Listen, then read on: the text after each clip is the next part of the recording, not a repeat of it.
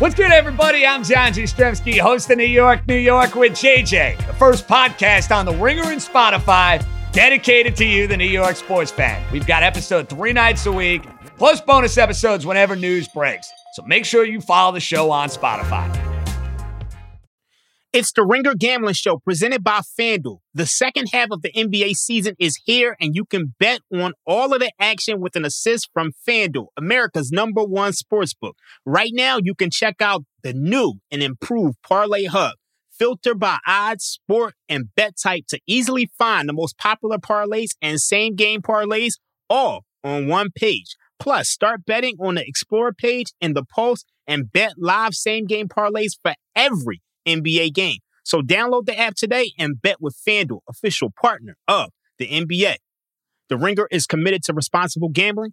Please visit theringer.com/RG to learn more about the resources and helplines available and listen at the end of the episode for additional details. Must be 21 and up in present and select states. Gambling problem? Call 1-800-GAMBLER or visit theringer.com/RG. There's a lot that could impress you about the all-new Honda Prologue EV. True, it's got class-leading passenger space and clean, thoughtful design and intuitive technology. But what really sets the Prologue apart from the competition is that it's more than an EV. It's a Honda. Honda, the power of dreams. Visit honda.com/prologue to learn more.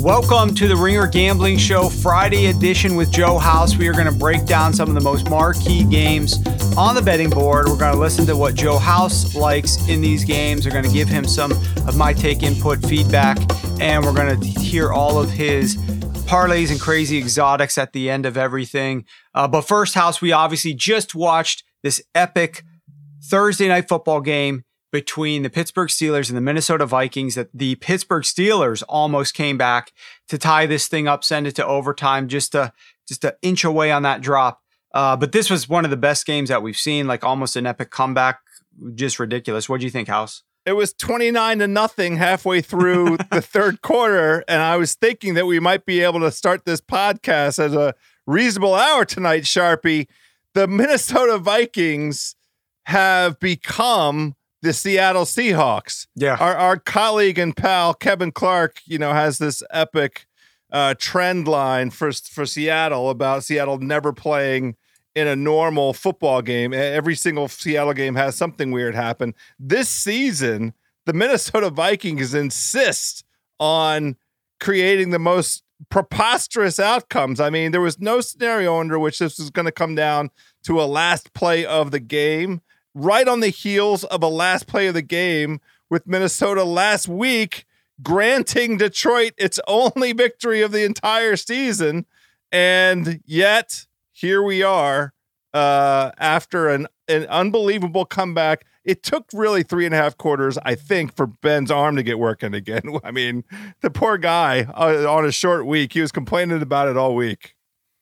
Two evenly matched teams, both of which obviously almost lost, and one of them did to the Detroit Lions. So it sort of makes sense that they would play a game like this. But yeah, ridiculous comeback. Minnesota, I don't know what they were doing with Dalvin Cook, but we got to move on to bigger and better things here as we're talking about this upcoming Week 14 slate and House. Obviously, December kicked off extremely well. This football season is just going epically, not just this Vikings game, but give us an update on some of the favorite trends that you like to keep an eye on. Yeah, I'm so happy to have December here. And you shared on last week's show the observation from a GM about the season really getting going in December. So every big public favorite last week came through. The Cowboys on Thursday night.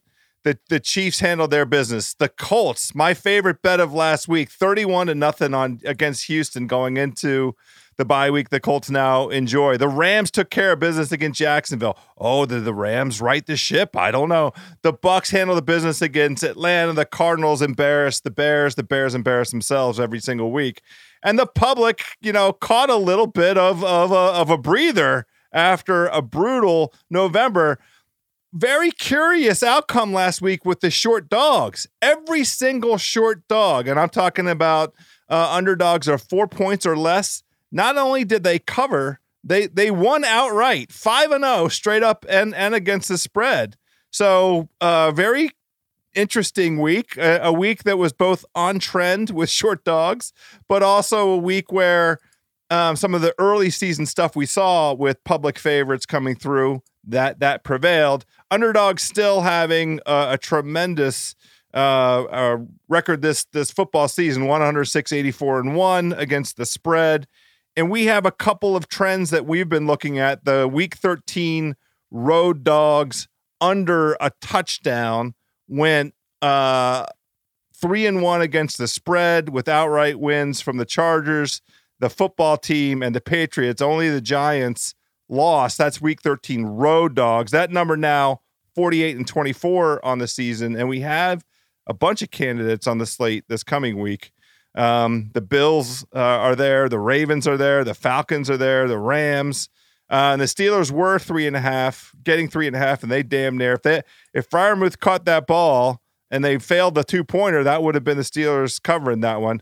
We're also looking at road dogs coming off of a win of 6 or more points. There's only one candidate for that. This number is a great number all season long. That is a 21-6 against the spread, 17-10 straight up, and only the Rams getting 2 points against the Cardinals fit that particular trend. But I think we're kind of set up. We have some really, really tasty divisional matchups, games that are going to chart the course for who is in the driver's seat in these respective conferences. And that number one seed is of vital importance because of it's the only bye in this 7-team playoff format in each conference, right? Yeah, and that's why, House, it's going to really be important for every single one of these teams to try to keep winning their games. Nobody is out so far ahead of the rest of the pack that they can afford to rest on their laurels up until this point in time.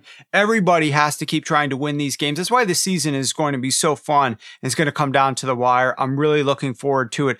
Obviously, House, last week, the big game that we shared on here that I bet early on Monday, I think it was the under in that game last Sunday night that won with ease with the Chiefs against the Denver Broncos. And then, of course, we had this epic game, the Patriots-Bills under, which you hit. And you also hit the moneyline parlay of your 3 big moneyline favorites, the Bucks, the Rams, and the Colts, plus that under. What is your record on Bet the House so far this year? The record for Bet the House now 9-4 on the season because we made sweet love to the Colts. We absolutely love the position that they were in, and they had, and that was the sportsbook guy.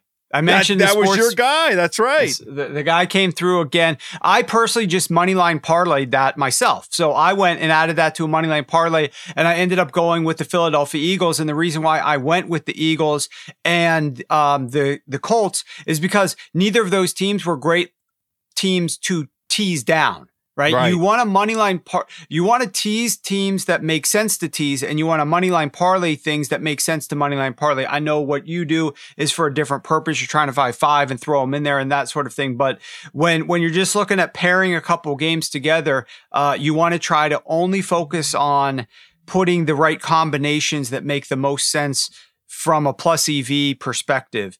And so that's why you wouldn't want to tease a 5.5 point favorite or 5 point favorite. You wouldn't want to tease a 10 point favorite. You should just go ahead and moneyline parlay those. And you got yourself a price that was not that far away from what the teaser price was going to be with those two. Exactly. Teams. Right. Yep. Yeah. Exactly. It was like minus 24, 25 cents, something like that, which is close to basically what you're paying on a six point teaser for most spots.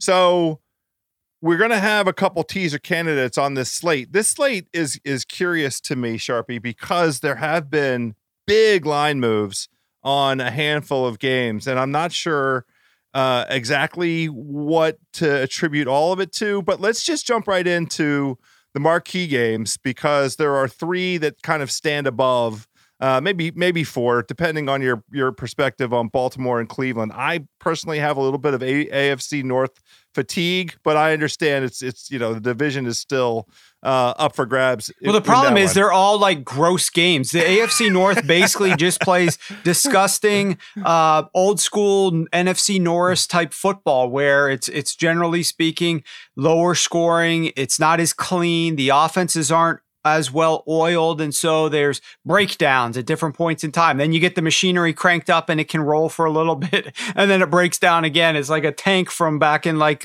World War I over in Europe. So that's not a very nice way to refer to Ben Roethlisberger, but that is exactly what we just fucking watched. I mean, it took them, 2.5 quarters to get the tank rolling, and then they were cooking and they came all the way back. Speaking of AFC North teams, Pittsburgh is pretty effing explosive. That's twice in prime time now. Just a very quick aside for me to convey my appreciation for this last season of Ben Roethlisberger. That comeback against San Diego a few weeks ago in prime time, and this comeback against the Minnesota. The old boy still got it. I mean, he's a first ballot Hall of Famer. He deserves it. No, look, I completely agree. It is fun to watch him throw a ball that's accurate and good. Like he can still get some of those balls down there. It's the consistency is no longer there. The mobility is certainly far from being there. And there's so many more peaks and valleys, more valleys than peaks. But when he's hitting it, it is still fun to watch. This episode is brought to you by UGG. Y'all know UGG is a brand that athletes wear all the time in the tunnel and on travel days. Well, I bet you think UGG season is only during the colder months of the year. Au contraire, you're wrong. You need to check out the latest spring drop from UGG. They have everything from sandals to clogs. I like the sandals. UGG has you covered for your next spring adventure. Shop the Golden Collection at UGG.com. Well, we need to see one guy in what I think is the marquee game of the week, and that is Arizona at home, only laying 2 points to the LA Rams, be returned to the peak that he enjoyed at the beginning of the season. I'm talking about Matthew Stafford, because he has been bad over the last, 5 or 6 games. The Rams, took care of business last week. They handled Jacksonville exactly the way you would expect, but can we really read anything into that win against that terrible team? Over the past 6 weeks, the Rams offense is 28th in EPA, which means they're ahead of only 4 other teams. And Stafford has been bad. And I love it when this is from the Action Network guys. I love it when I could talk your talk, Sharpie. If you combine EPA and CPOE, which is completion percentage over expected, CPOE, if you combine that with EPA as a measure of quarterback success, Stafford over these last 6 weeks is 30th out of 33 quarterbacks. He's ahead of Tyrod Taylor, Trevor Siemian, and Trevor Lawrence. That's 2 Trevors and a Tyrod. That's not very good, Matthew Stafford. I want to see the Rams return to form, but I've been watching with one eye. I have not really gambled very much on the Cardinals this week not this year, not just this week, this year, because I haven't been able to convince myself to trust them. What I remember in my mind's eye is the inconsistency of last season when that offense came out at the beginning of the season, looked great. Kyler Murray with an instant connection with Nook Hopkins, and they were cooking. And then Kyler got hurt. He lost some of his mobility. He lost some of his arm strength and accuracy, and never really regained it. But I will tell you what I've seen from on both sides of the ball with the Cardinals this season. It's time to recognize how impressive they've been up to this point. And class-wise, I just think they're ahead of the Rams. Now, the Rams have dominated this division rivalry. They won 8 in a row until Arizona beat their ass in LA 2 months ago. And McVay seemed to have Kingsbury's number, but I'm I'm ready to recognize Arizona. I think laying only 2 is kind of a gift at this point. How are you handicapping this thing? Well, it's tough. I can just tell you that much. I have not done anything. It does look like a very sharp group that's well respected has, of course, come in and bought the Rams and got the 3. That's why this line is down to 2.5 in some spots at 2. So some sharp guys are obviously liking the Rams at this point in time. I have yet to weigh in. I did not get part of the 3. And I'm kind of, these are both, I don't know what it is. Maybe it's just like this division, but I'm a little bit out yet thus far on like whether I trust anybody out there in that division. And I'm looking at this Rams team and I'm saying, who have they really played that has good offense? Like this defense has, I said it before, will the real Rams defense please stand up? You've got all these star players on that side of the ball, and yet you're not consistently delivering great performances. And you look at the good offenses that you've gone up against, offenses that rank, let's say, inside of 15 on the year. I'm not even saying great, not like top 5, not even top 7, just above 15, 15 or better. You go week 2, you barely beat the Indianapolis Colts. You should have lost to the Indianapolis Colts, quite honestly. The Colts covered that game. Carson Wentz is doing these pitches underhanded. The first one, they turn the ball over multiple times down there inside of the 5-yard line. Colts should have won that game. Cardinals should have lost. The Rams should have lost that game. They come out and their lone good performance was in week 3 against the Tampa Bay Buccaneers. In that game, the Tampa Bay Buccaneers only put up 24 points. The Rams put up 34 points. But if I'm not mistaken, that was the game right before Tom Brady was about to go to New England to play the Patriots and Bill Belichick in the rematch. And so a little bit of a look ahead type spot for him. And he just didn't come out and perform very well in that game. Then they get blown out by the Arizona Cardinals, 37-20 back in week 4. Then you have to jump all the way to week 10. They didn't play anybody from that ranked top 15 offensively until week 10, where they played the 49ers and they got their butts kicked 31-7. And then they had their bye, and then they came out of their bye and they played the Green Bay Packers and they lost that game as well.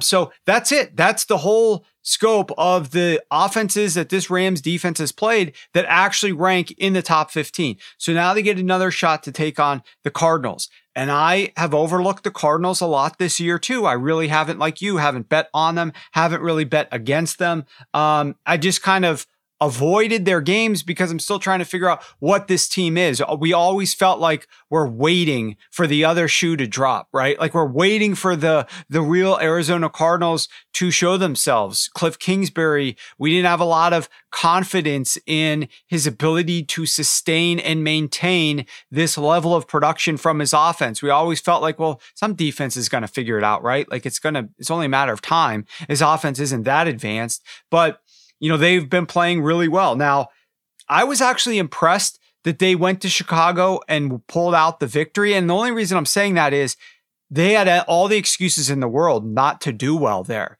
Kyler Murray, off of injury, hadn't played for a while. It's a perfect time to fade a guy like that. When they're first coming back, we have seen the metrics show the quarterbacks perform a lot worse when they're off of an injury in their first game back, and teams generally perform worse when their quarterback is off of a first game back. And secondly, they're off of a bye. And we've seen so many offenses look disjointed and out of sync when they come off of a bye. I like the fact I'm viewing that game as a game to shake off your rust. Plus the weather. I mean, the weather was absolutely horrendous. Remember the bag boy, the guy trying to put on the bag over his head for like 30 seconds while the cameraman's just zooming in on it. I felt like it was like the end scene of like the season finale of Seinfeld, I think it was, or something where they're just videotaping poor people suffering and just pointing at them and not actually doing anything to assist. I came very close to making this joke, and I'll make it on the pod because I know my parents don't listen to the pod, but my parents do follow my Twitter feed. And I wanted to make the joke that it was Matt Nagy putting a bag over his head to end the misery of this football season. But I felt like it was right on the edge, and I didn't want to have to explain to my mom why the Bears head coach should commit suicide with the plastic bag over his head. Yeah, that is a bridge too far, a little bit, House. It was a mom bridge. I can see that, yes. And so I am in general just thinking, okay, that was the game to shake off the rust. Now they got the Rams. You could obviously come back from that bye and be looking ahead to the Rams and perform really poorly out there. So this game's going to be fascinating. Unfortunately, though, for you and for the listeners, I don't have the answers. I'm not sure what to do here. Certainly, the Rams are now in a great teaser window. The only problem is the total is pretty high. And if you really care about that last game, they got spanked. 20-37. Yeah. So they lost that game badly. And now they have to play in Arizona. So this is a way for the Arizona Cardinals to come out here and say, we are here. We aren't going anywhere. This is our division. We are serious and we are for real this year. So that's why I'm really looking forward to this game. The only thing that bothered me, one more thing. Please. The only thing that bothered me about that game, I saw a clip of the Rams' victory over the Jaguars. And I know coaches do this all the time, and I'm probably being too nitpicky here, but we saw Sean McVay tell Matthew Stafford, I want you to go here to Odell on the fade. If he's in man coverage, I want you to go to him on the fade. And it was like, you're trying to feed already. We see this happening. You're trying to appease and make happy your star players instead of saying, I don't give a shit who you are. You're playing a role on the team because you're on this team and we have such a great offense. Everybody is going to eat. But we're not going to try to just feed somebody specifically just to make you happy. And then afterwards, McVay goes up and is hugging Odell and basically was like I'm maybe reading too much into this, as I said, but he's like staring at Odell, hoping for that response, Odell to be really happy and say, thanks, coach, or some shit like that, right? McVay is looking to try to appease him and hoping that Odell, gives him the thanks back. It's just, I don't know, a little corny to me. Let's just play the game, score points, have success, do great. If you get into this situation where you feel like you got to start giving Odell the ball because he hasn't gotten enough touches or he didn't score a touchdown this week, that type of thing, then that's going to be problematic down the road. But what is your lean on this game? What is your take? Have you gotten involved in it at all, or what are you looking to do? Well, I do have a couple thoughts, and I want to ask you a question. I don't mind the Odell thing if you look at it through the lens of needing to get him involved because you have to fill the Robert Woods hole. And that Robert Woods injury, was much more impactful than just a great possession guy. He's such a good blocker downfield, and it's apparent from all of the reaction from, the local press and the team itself talking about what a hole it left. And for this Rams team to achieve its ambition, to achieve its goal of competing for the Super Bowl this year, they have to have that position filled. Now, Odell's a different guy than Robert Woods, but, if he can pick up a meaningful percentage of what Woods, absence translates into, then that would be a reason to try and integrate him and have him, building a comfort level quickly. But the thing that I'm interested in is the Rams running game. We have been very critical when we've talked about it over the course of the season, the Rams' inability to establish the run. Do you put any kind of value into the Sonny Michel rushing for over 120 yards, averaging 5 yards a carry against Jacksonville? Or do you just say that was Jacksonville, that's not indicative of a way for the Rams to be successful? No, actually, Jacksonville's run defense is secretly good. I mean, their run defense is actually better than what a lot of people would envision it. So it was meaningful. And it is a good thing for Sean McVay to have seen that. He has now come out and said he's open to utilizing, exploring both Henderson and Sonny Michel. So it could be a very good thing. It also could be a thing where, okay, now we got to figure out how to gauge the touches and the momentum. And this is something like somebody outside the building would have no idea, right? But somebody there's some experimentation that goes on, getting a guy in the flow, not taking him out too early. Do you want to really rotate series with these guys? How do you want to switch them in and out? That's difficult. But a guy like Sean McVay should be able to figure that out. So at least he's got options there. And maybe it's a good problem to have to try to figure that out, as opposed to thinking all we have is Darrell Henderson. And after after that, we really don't have confidence in the run game. A lot of people have spoken about the fact that for this offense to really get back to what it needs to be, to see the ceiling of what Matthew Stafford brings to it, you need to get back into the more of the under center, have a run game that actually influences the defense.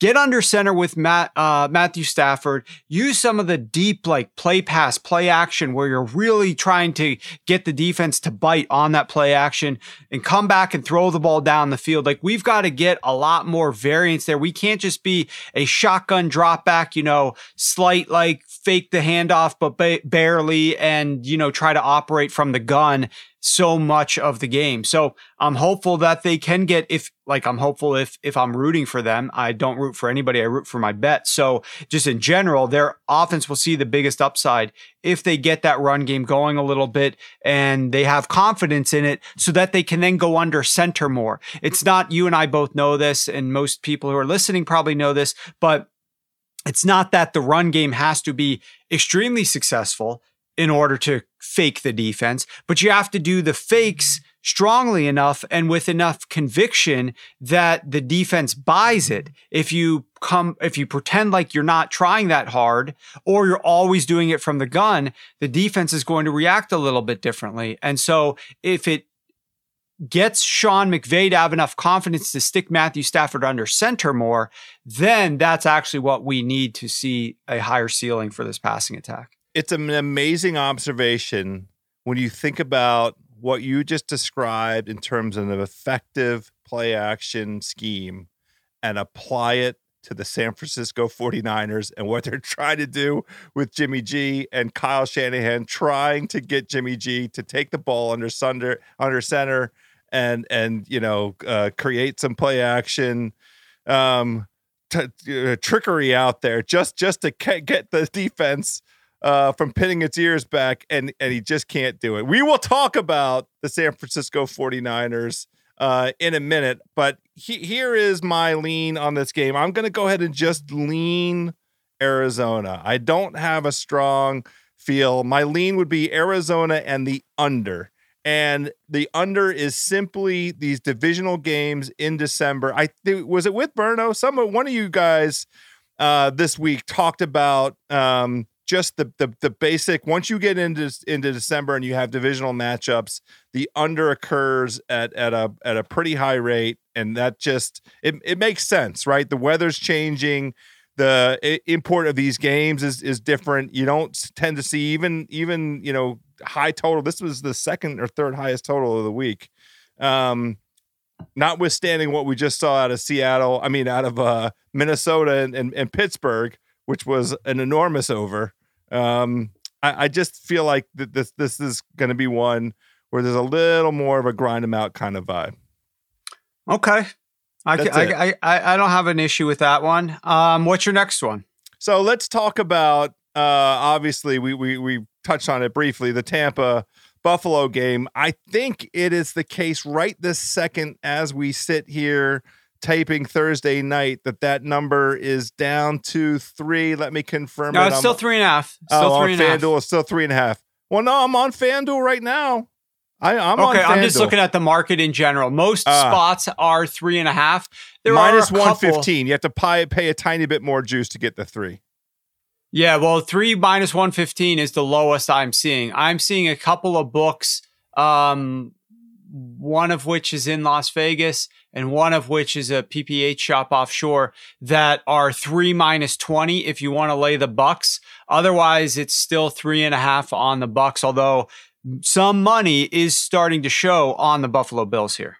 So the total to this one, 53.5. You and Solak did a great job on Wednesday's so-called cheat code podcast.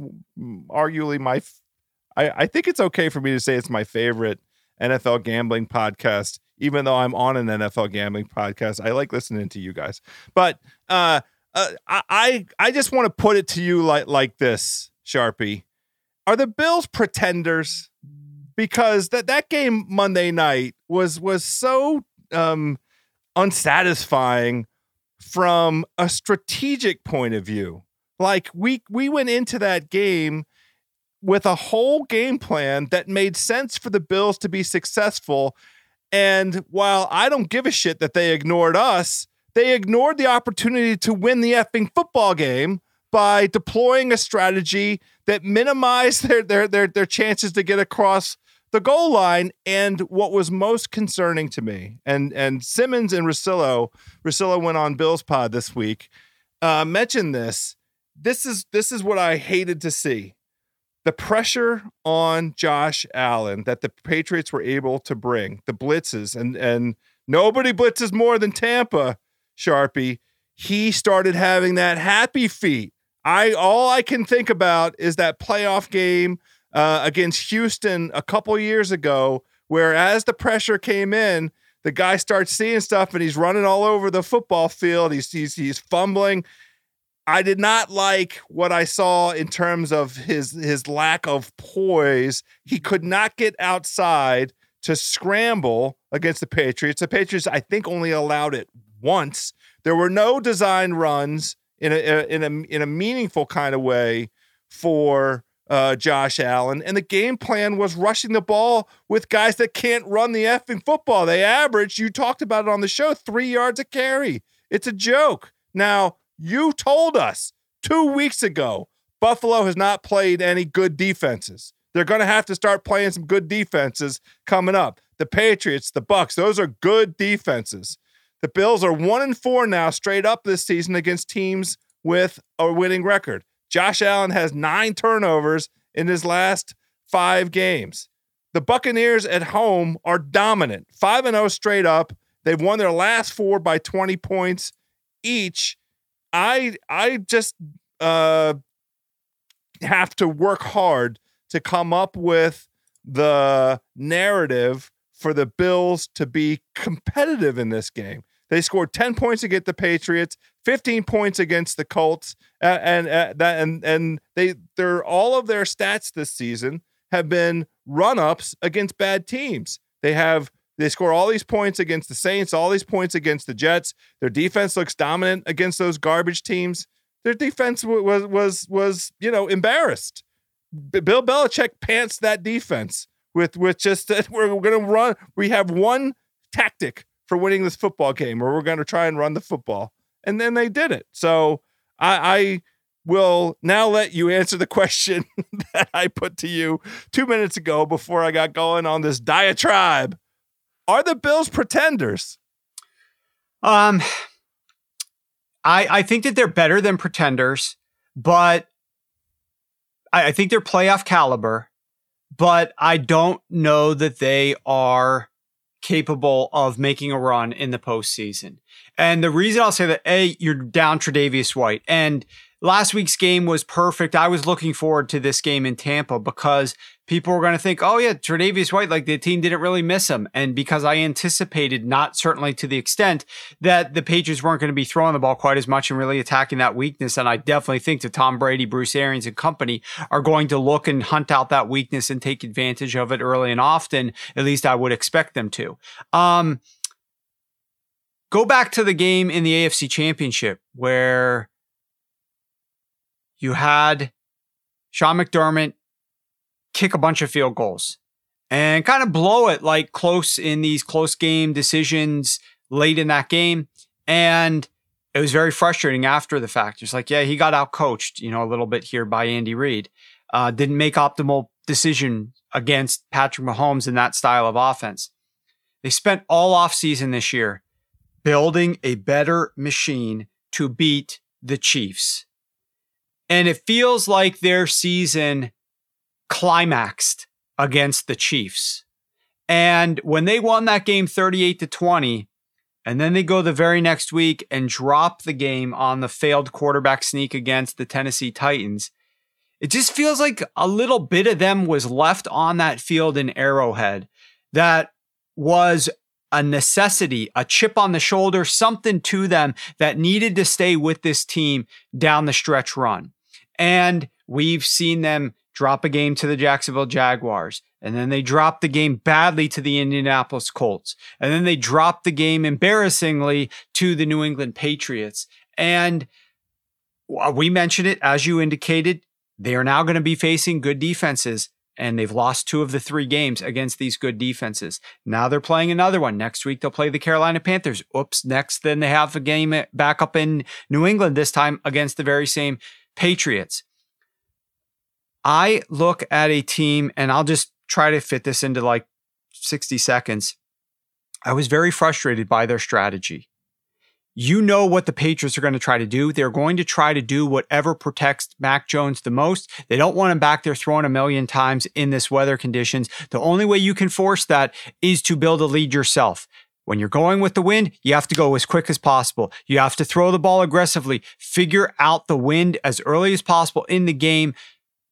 Instead, it's like the Bills watched what the Patriots were doing, running the football a ton, and said, oh, yeah, we better change everything ahead of time. We are going to have to run the ball a lot too. Look what they're having to do. Meanwhile, the early passes that were being thrown, the short passes, were having success. I mean, we're way beyond that game at this point in time, but it just sets the tone. I see after the game, Sean McDermott coming out and saying, oh, it wasn't anything Bill Belichick did. Then you got these players that are coming out and speaking about it as well. It's just like, it's the bad mojo. It's the bad vibes. It's just not what I'm expecting from a team that's about to go on a run. And they've got the right strategies, and they just had a couple bounces not go their way, but they're fixing it, and they're taking responsibility for what happened. And now they're going to get it fixed, and they've got a great game plan, and it's on to Tampa Bay, and we're going to go down there. Our backs are up against the wall. It's a short week for us, but we have no excuses. We've got to fix it and get better. Like, I wasn't getting those vibes from that post-game stuff. This game here, it is going to be a challenge, a very big challenge. This offense does not hum and sound like it did last year, and they need to figure out how they're going to attack this team. There's 2 ways that I say that they need to attack, and 2 ways only. Number 1, you sure as shit better pass the football. Tampa Bay tricks you into thinking that you might have the opportunity to run the ball a little bit, because when you're a coach and you go back and study the cut-ups of the film from the prior few games, you see, oh my God, this team had some success in the fourth quarter here. Look at this run that they sprung, and look at the concept they used on that run. And you start thinking, well, maybe we can do some of that stuff. But you need to realize that the Bucs in the fourth quarter, when they're playing with the lead, don't give a shit about your rushing attack. They're up 10 points. They don't want you to score a passing touchdown in 2 plays, right? They want to prevent the 30-plus yard gain. They don't give a shit that you're running for 5 yards per carry on the ground finally. They are the number 1 run defense in the NFL on early down runs in the first 3 quarters. The number 1 run defense. They are the number 32 run defense in that fourth quarter, House. They go from best to worst. How the fuck could that happen? Because as Bruce Arians told us after that game with the Indianapolis Colts, they don't care about you running the football late. They're going to be playing the pass. The Buffalo Bills don't have a good rushing attack. They better come out here, and I don't want to see more than like 1 or 2 running back runs in the first half of this game. That's it. Don't try it. It's not going to work. Throw the football. Get the ball out of Josh Allen's hands quickly. There are ways that you can attack this Bucs pass defense. Use Josh Allen's legs if you want to try to move the ball. But when you're doing that, you have to do it intelligently. And I mentioned it in the last game. I'm going to mention it again in this game because it will have success against the Tampa Bay Buccaneers. Foot in the ground after your first read or 2 and take off when there's an open run lane. That is how you have success. I went back. I looked at a bunch of the quarterbacks that have tried to run the football this year against this Tampa Bay Bucs defense. Justin Fields, Jalen Hurts. None of them had success on designed runs. None of them had success when they scrambled after they were pressured. None of them had success because their first, second, third read was taken, and so then they had to take off and run. But they all had success. 9.8 yards per carry, 1.63 EPA per attempt, and 100% success when they ran the football because a run lane opened up. Drop back to pass, look for your first read or 2. If it's not there, fucking look for a run lane. You have a quarterback that is so unique and so special and so talented, and so many other teams wish they had a guy that was big, that was agile, that could move with the football in the open field. Why aren't you running him? Why aren't you encouraging that shit? I want them to encourage that in this game. This needs to supplant the running back run game because it's not going to work if they try it. So that's my take on the Buffalo Bills here in this game. They have opportunities. These are the things that they need to do to try to see some success here. The Tampa Bay Buccaneers on that side of the ball, much better at home than they are on the road. This is a team, though, that we have not seen play very often at home. They've played 4 of their last 5 games on the road. This team scores, 38 points per game at home? Yeah. And they're significantly worse than that when they play on the road. They're 4-1 ATS at home. They're 2-5 ATS on the road. They win by 21.6 points per game at home. Yeah. They lose by 0.1 points per game on the road. They should have success here. And I'm excited to see what they look like now that they're finally back at home. I will tell you my look on this game, House. I will tell you what I did because I already placed a bet. I already sent it out to all my subscribers over at Sharp Football Analysis. We took the first half over 26 points because I view this game, and there's still 26.5 out there. I do see actually a couple spots that still have 26 over -20. You don't want to go over 27, which is where this thing is starting to trend. Look back at what Tampa Bay's done at home. They haven't failed to score at least 17 points any single home game that they've played this year. Many of their road games, they've done so as well. This is a team that should be able to have some success scoring, especially if they throw the ball a little bit into the secondary in the first half of the game. And my only fear is if they have a lead and it's the late third quarter, they might start turning to the run. And the overall game total here is 53.5, starting to head towards 54 a little bit. I actually mathematically don't see a lot of value in that number, as surprising as it might sound. And I'm worried with the run game that we might see slower tempo late in the game, chew up the clock. And if the Bills don't have the right answers, or if Josh Allen's getting under too much pressure and they aren't able to throw the ball down the field quite as well, we may see the game stall out a little bit in the second half, which is why I prefer the first half over. Yeah, I understand the point that you're making. I jumped on that first half over as soon as you put it out to all of your faithful. The thing for sure that resonates with me, playoff Lenny. Hello, playoff Lenny. He is he's arrived. It is December. It's the end of November. Leonard Fournette is on the scene, and he is absolutely playing that role that we saw him play last year when Tampa got on its run. The one thing, and this is also it fits what feels like Buffalo's best chance to compete is to score. I mean, they're not going to prevent Tampa from scoring, so they're going to have to try and keep up with them. And we better not see field goals coming from Sean McDermott, field goal tries when they have less 2 or 3 yards to try and get a first down or goal to go opportunities. The one thing Buffalo, let me just interject. Buffalo, their backs are up against the wall. They've got to win this game. I hate it when coaches play to the scoreboard, especially like in the beginning, in the middle of the third quarter. It's like, okay, yeah, so you're down and a field goal could cut it to like X many points. It's like, well, are you expecting Tom Brady's not going to score again either? Like, play to what's going to get you to win this game, not like what could tie the game up as long as our defense holds them without any points on their next drive or two. Like, that's a loser mentality when you're going up against Tom Brady. Assume Brady might keep scoring, fucking be as aggressive as you need to put up 7s, not 3s. Yes, I love it. I love teeing you up for that. The one thing I do wonder about, I want your take on Buffalo at pressure rate, because they are top of the league in pressure rate, and they've been able to do that without blitzing a ton. And we know Brady's numbers across the board, and this is not unique to Tom Brady.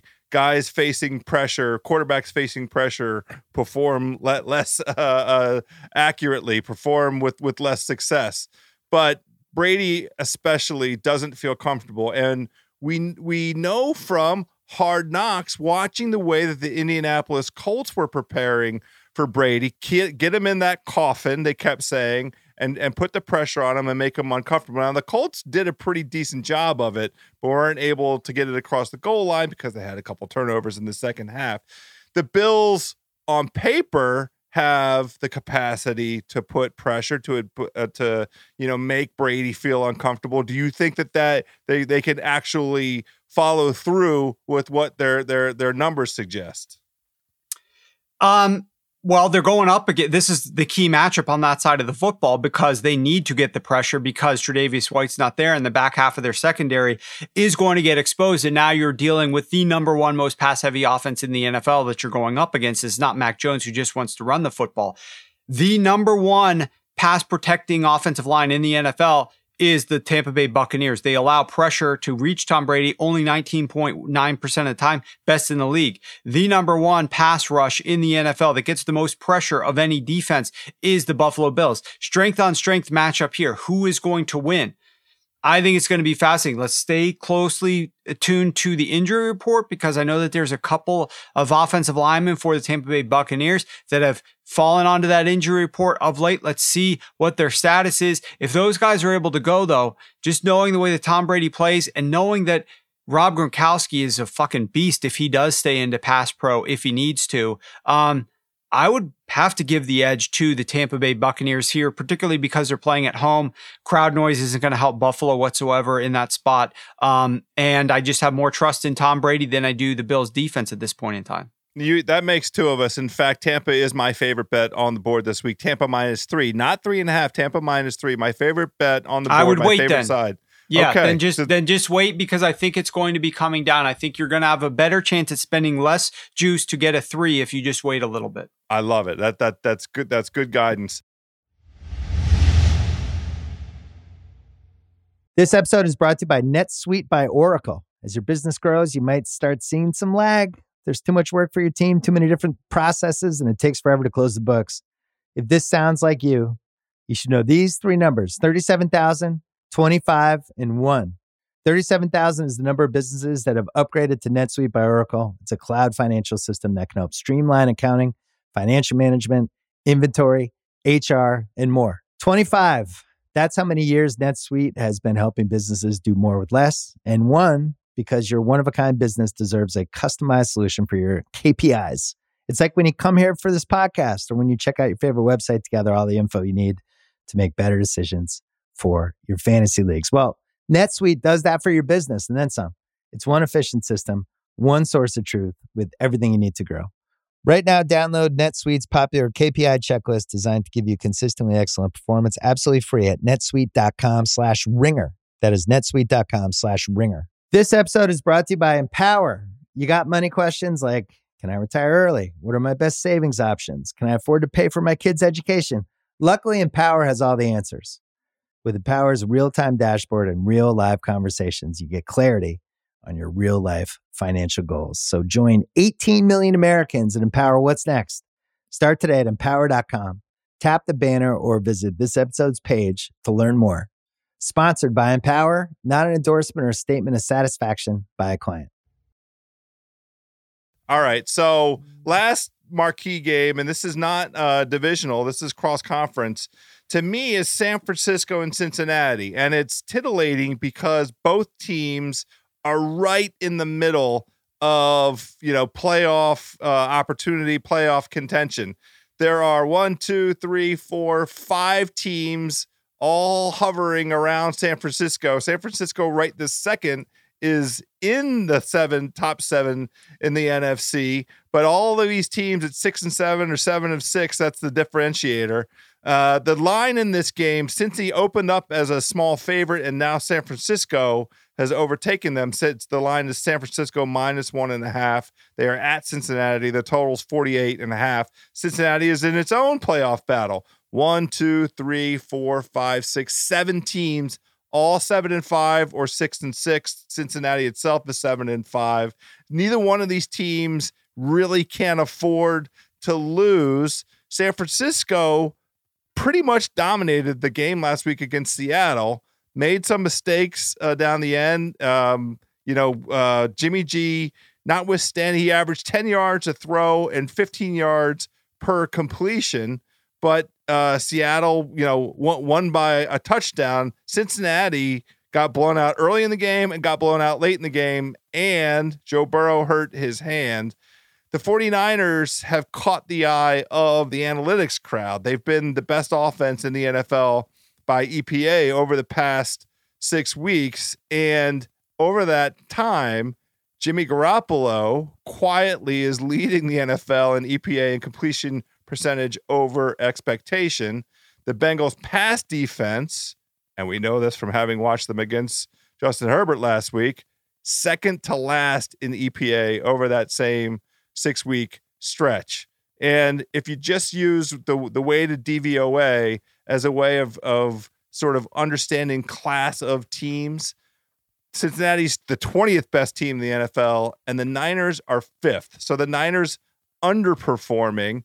Cincinnati, kind of right around where they should be. And kudos to Cincinnati, by the way. This team on the come up for a team that was, kind of moribund. I'm really impressed with Zach Taylor and what they've been able to do. The Jamar Chase draft was great. Joe Burrow and Jamar Chase. You have some hope in Cincinnati. The thing with San Francisco is they're a different team when Trent Williams plays. They're a different team when George Kittle's healthy and plays. Deebo Samuel is a question mark. I guess Elijah Mitchell is still a question mark. I just slight lean towards San Francisco by virtue of Joe Burrow with his messed up hand. How are you looking at this game? Well, I'm looking at this game from the perspective that it's a very confusing game to me as to which side I like. And when that tends to happen, I tend to find other betting opportunities on the board, knowing that I don't have to bet anything. Let me just ask you this. Are you strongly leaning one direction or another, or is this a coin flip to you? It's a big marquee game, but you're not really sure of what you're looking for here. The latter. It's a stay away from me. Yeah. So I unfortunately don't have anything strong. What this game's going to come down to, in my opinion, is strategy by the coaches and execution by the players. In most games, you could say come down to that. But the reality is this. The 49ers have played 6 top 15 run defenses this year. They are 1-5 in those games. Terrible when you go up against a defense that's able to stop the run. The Bengals have the NFL's 11th ranked run defense. Kyle Shanahan, still, unfortunately, by his own doing, in this teetering position on the seesaw. He's on a teetering position at the seesaw where he partially wants to trust Jimmy G, and he knows he probably should throw the ball because that's the weakness of this defense. But when he does it too much, then Jimmy G throws interceptions, and he doesn't have a lot of confidence there. And so he doesn't entrust the full-out confidence to execute this offense to attack the weakest points of the defense because he's got Jimmy G, and he goes out and drafts a quarterback, but the quarterback isn't quite ready yet. And so now you're in this precarious situation where here you are. We don't have Elijah Mitchell. He is still injured with his concussion and now a knee injury. He did not practice on Thursday. We're recording this in the wee hours of Friday early morning. I don't know what's happening Friday yet because it's not Friday. They haven't practiced yet. So as of Thursday, no practice yet so far this week for Elijah Mitchell. Deebo Samuel has not practiced yet at all. If Deebo's back, they might try to run the ball with him a little bit more to help supplant the run game. As of now, they've got backup running backs in there, 3rd, 4th stringers, guys they're trying to bring in for tryouts to run the football here. I don't know how any of that's going to work, but the way to beat this Bengals defense is to throw the football. On the other side, you got injuries on both sides. You got injuries to the offensive line of the Cincinnati Bengals. You've got Joe Mixon, who's injured. You've got Joe Burrow, whose finger got busted up last week.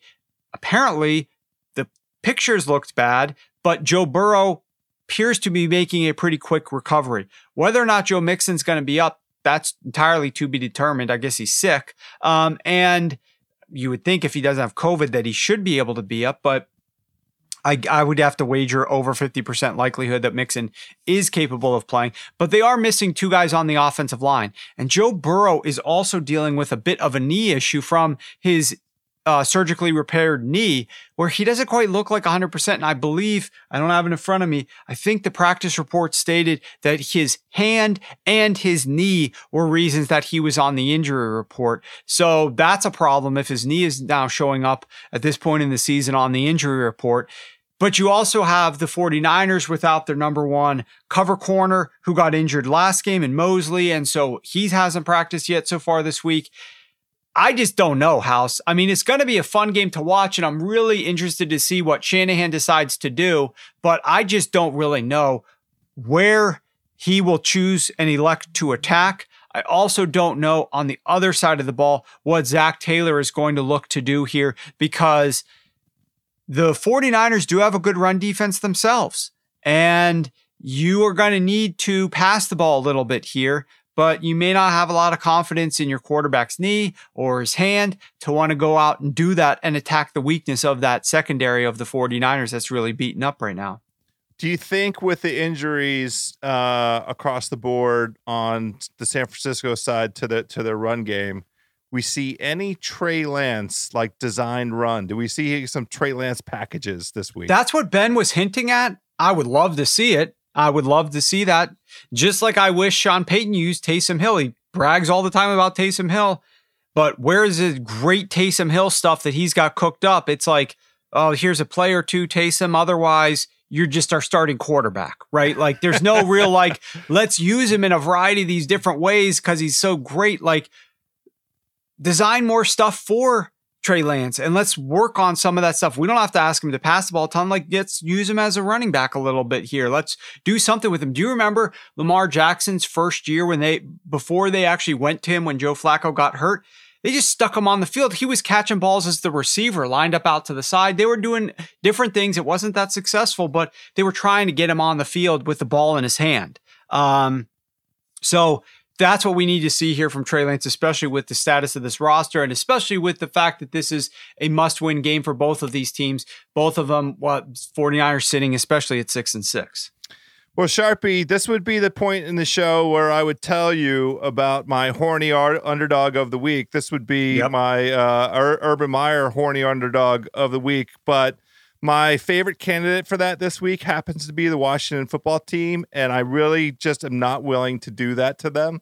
I will just make a simple observation that the Washington football team has been playing much, much, much, much better since the bye on third down. They really have righted the ship in the course, the direction of permitting teams to convert on third down. I think they're now in the top, third of the league, maybe even better in third down conversion on defense. And Dallas is kind of moving in the other direction.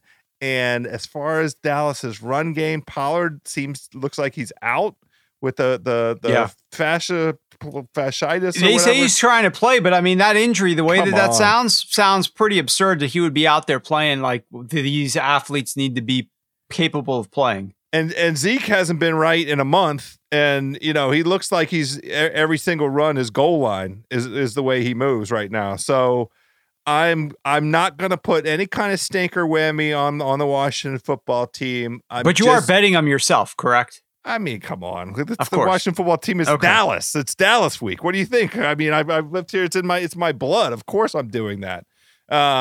But look, that's do you have, let me just ask you this out of curiosity. Do you have like an exorbitant amount of money on it where like you feel bad if it, okay. So most of what you're betting, most of what you have on your line is like your passion and your dislike of the Dallas Cowboys. That's really what you're betting the majority of. And the intrigue of what it does to the NFC East and the pucker factor for all those Dallas fans who have been, really riding a high because Dallas looked fantastic through the first 8 weeks. Then Dak, twisted his ankle and hasn't really looked the same since, but they have a very formidable offense. I fear every one of their receivers. I fear their tight end.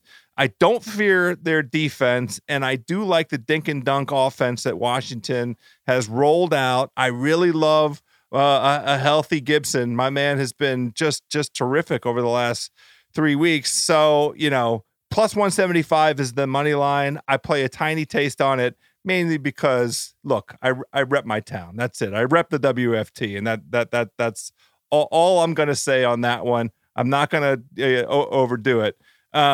Hit me with your taking care of business moneyline parlay, House. I need to know what you got going here. So look, we talked about the very interesting situation at the top of the NFC conference. You have Tampa Bay, Green Bay, and Arizona all muscling for that number 1 seed. Arizona, tiny lead ahead of the other 2 teams. So I'm putting all 3 of them in a money line parlay. Tampa taking care of business against Buffalo. Green Bay, Aaron Rodgers owns Chicago. I think they're going to be just fine against Chicago. And then Arizona at home against the Rams. Arizona wants to serve notice. Now, I put 2 other teams in there.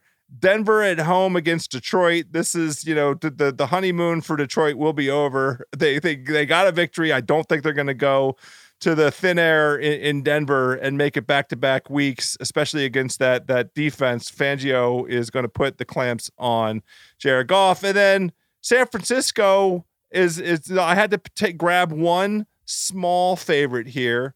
I just have them slightly ahead of Cincy class-wise. Those 5 teams, moneyline parlay, it pays out at plus 588. 1 unit plays out at plus 588. Which of those teams? Now, I mean, we both expressed our skepticism around San Francisco, and that the game against Cincinnati is a little bit of a coin flip. Are there any? Yeah, I could tell you. I mean, I know that for a fact you're probably going against the sharp side when you're taking the Cardinals and probably when you're taking the Bucks. That's not to say I don't like them, not to say that I wouldn't bet that same way. What it is to say is that there are other groups out there betting against that. I do agree with Denver. I actually moneyline parlayed already the Minnesota Vikings to Denver. Like, this is a perfect example, a 10-point favorite. You don't want to tease them down, so look to put them in some moneyline parlays because I do think they'll get it done against Detroit, who's distracted after their first win.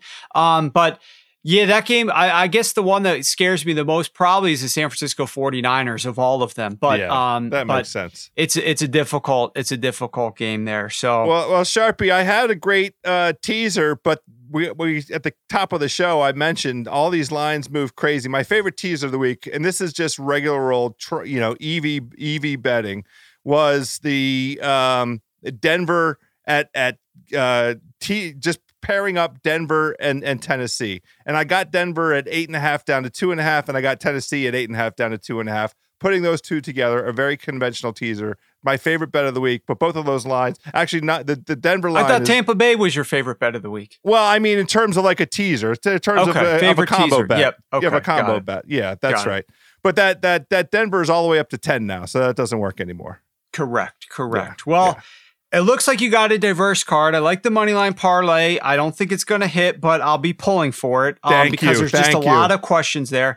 I like that other teaser that you mentioned. I think this is going to be a fun week. A few big marquee games. I like this card a lot more than I liked last week's card. So I think we got some good games in store for us, House. Really enjoyed talking about it with you. I'm obviously wishing you the best of luck. Obviously for you, we like to thank Brian Waters and Craig Holbrook for producing this show. We will be back on Monday with Chris Vernon to discuss all the games and what happened. Of course, all of you guys out there, thanks for listening. Good luck. Hope that all your wagers win, unless you're betting something opposite of me. And then, of course, I hope you don't.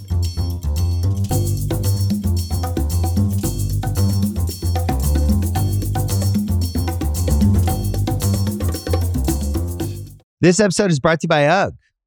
Y'all know UGG is a brand that athletes wear all the time in the tunnel and on travel days. Well, I bet you think UGG season is only during the colder months of the year. Au contraire, you're wrong. You need to check out the latest spring drop from UGG. They have everything from sandals to clogs. I like the sandals. UGG has you covered for your next spring adventure. Shop the Golden Collection at UGG.com. This episode is brought to you by Hotels.com. If you're busy like me and you're trying to catch your kids' games, it's important to have somewhere where you can go to find a good hotel. We're all over the place. Sometimes, we're in Florida, we'll be in New York. You want to take the wife on a quick vacation and get away. Whether you're looking for a relaxing getaway or heading out of town to see the playoffs, Hotels.com app has a perfect hotel for every trip. Compare up to 5 hotels side by side so you can see prices, amenities, and star ratings without having to switch back and forth between options. So start planning your next getaway and find your perfect somewhere in the Hotels.com app today.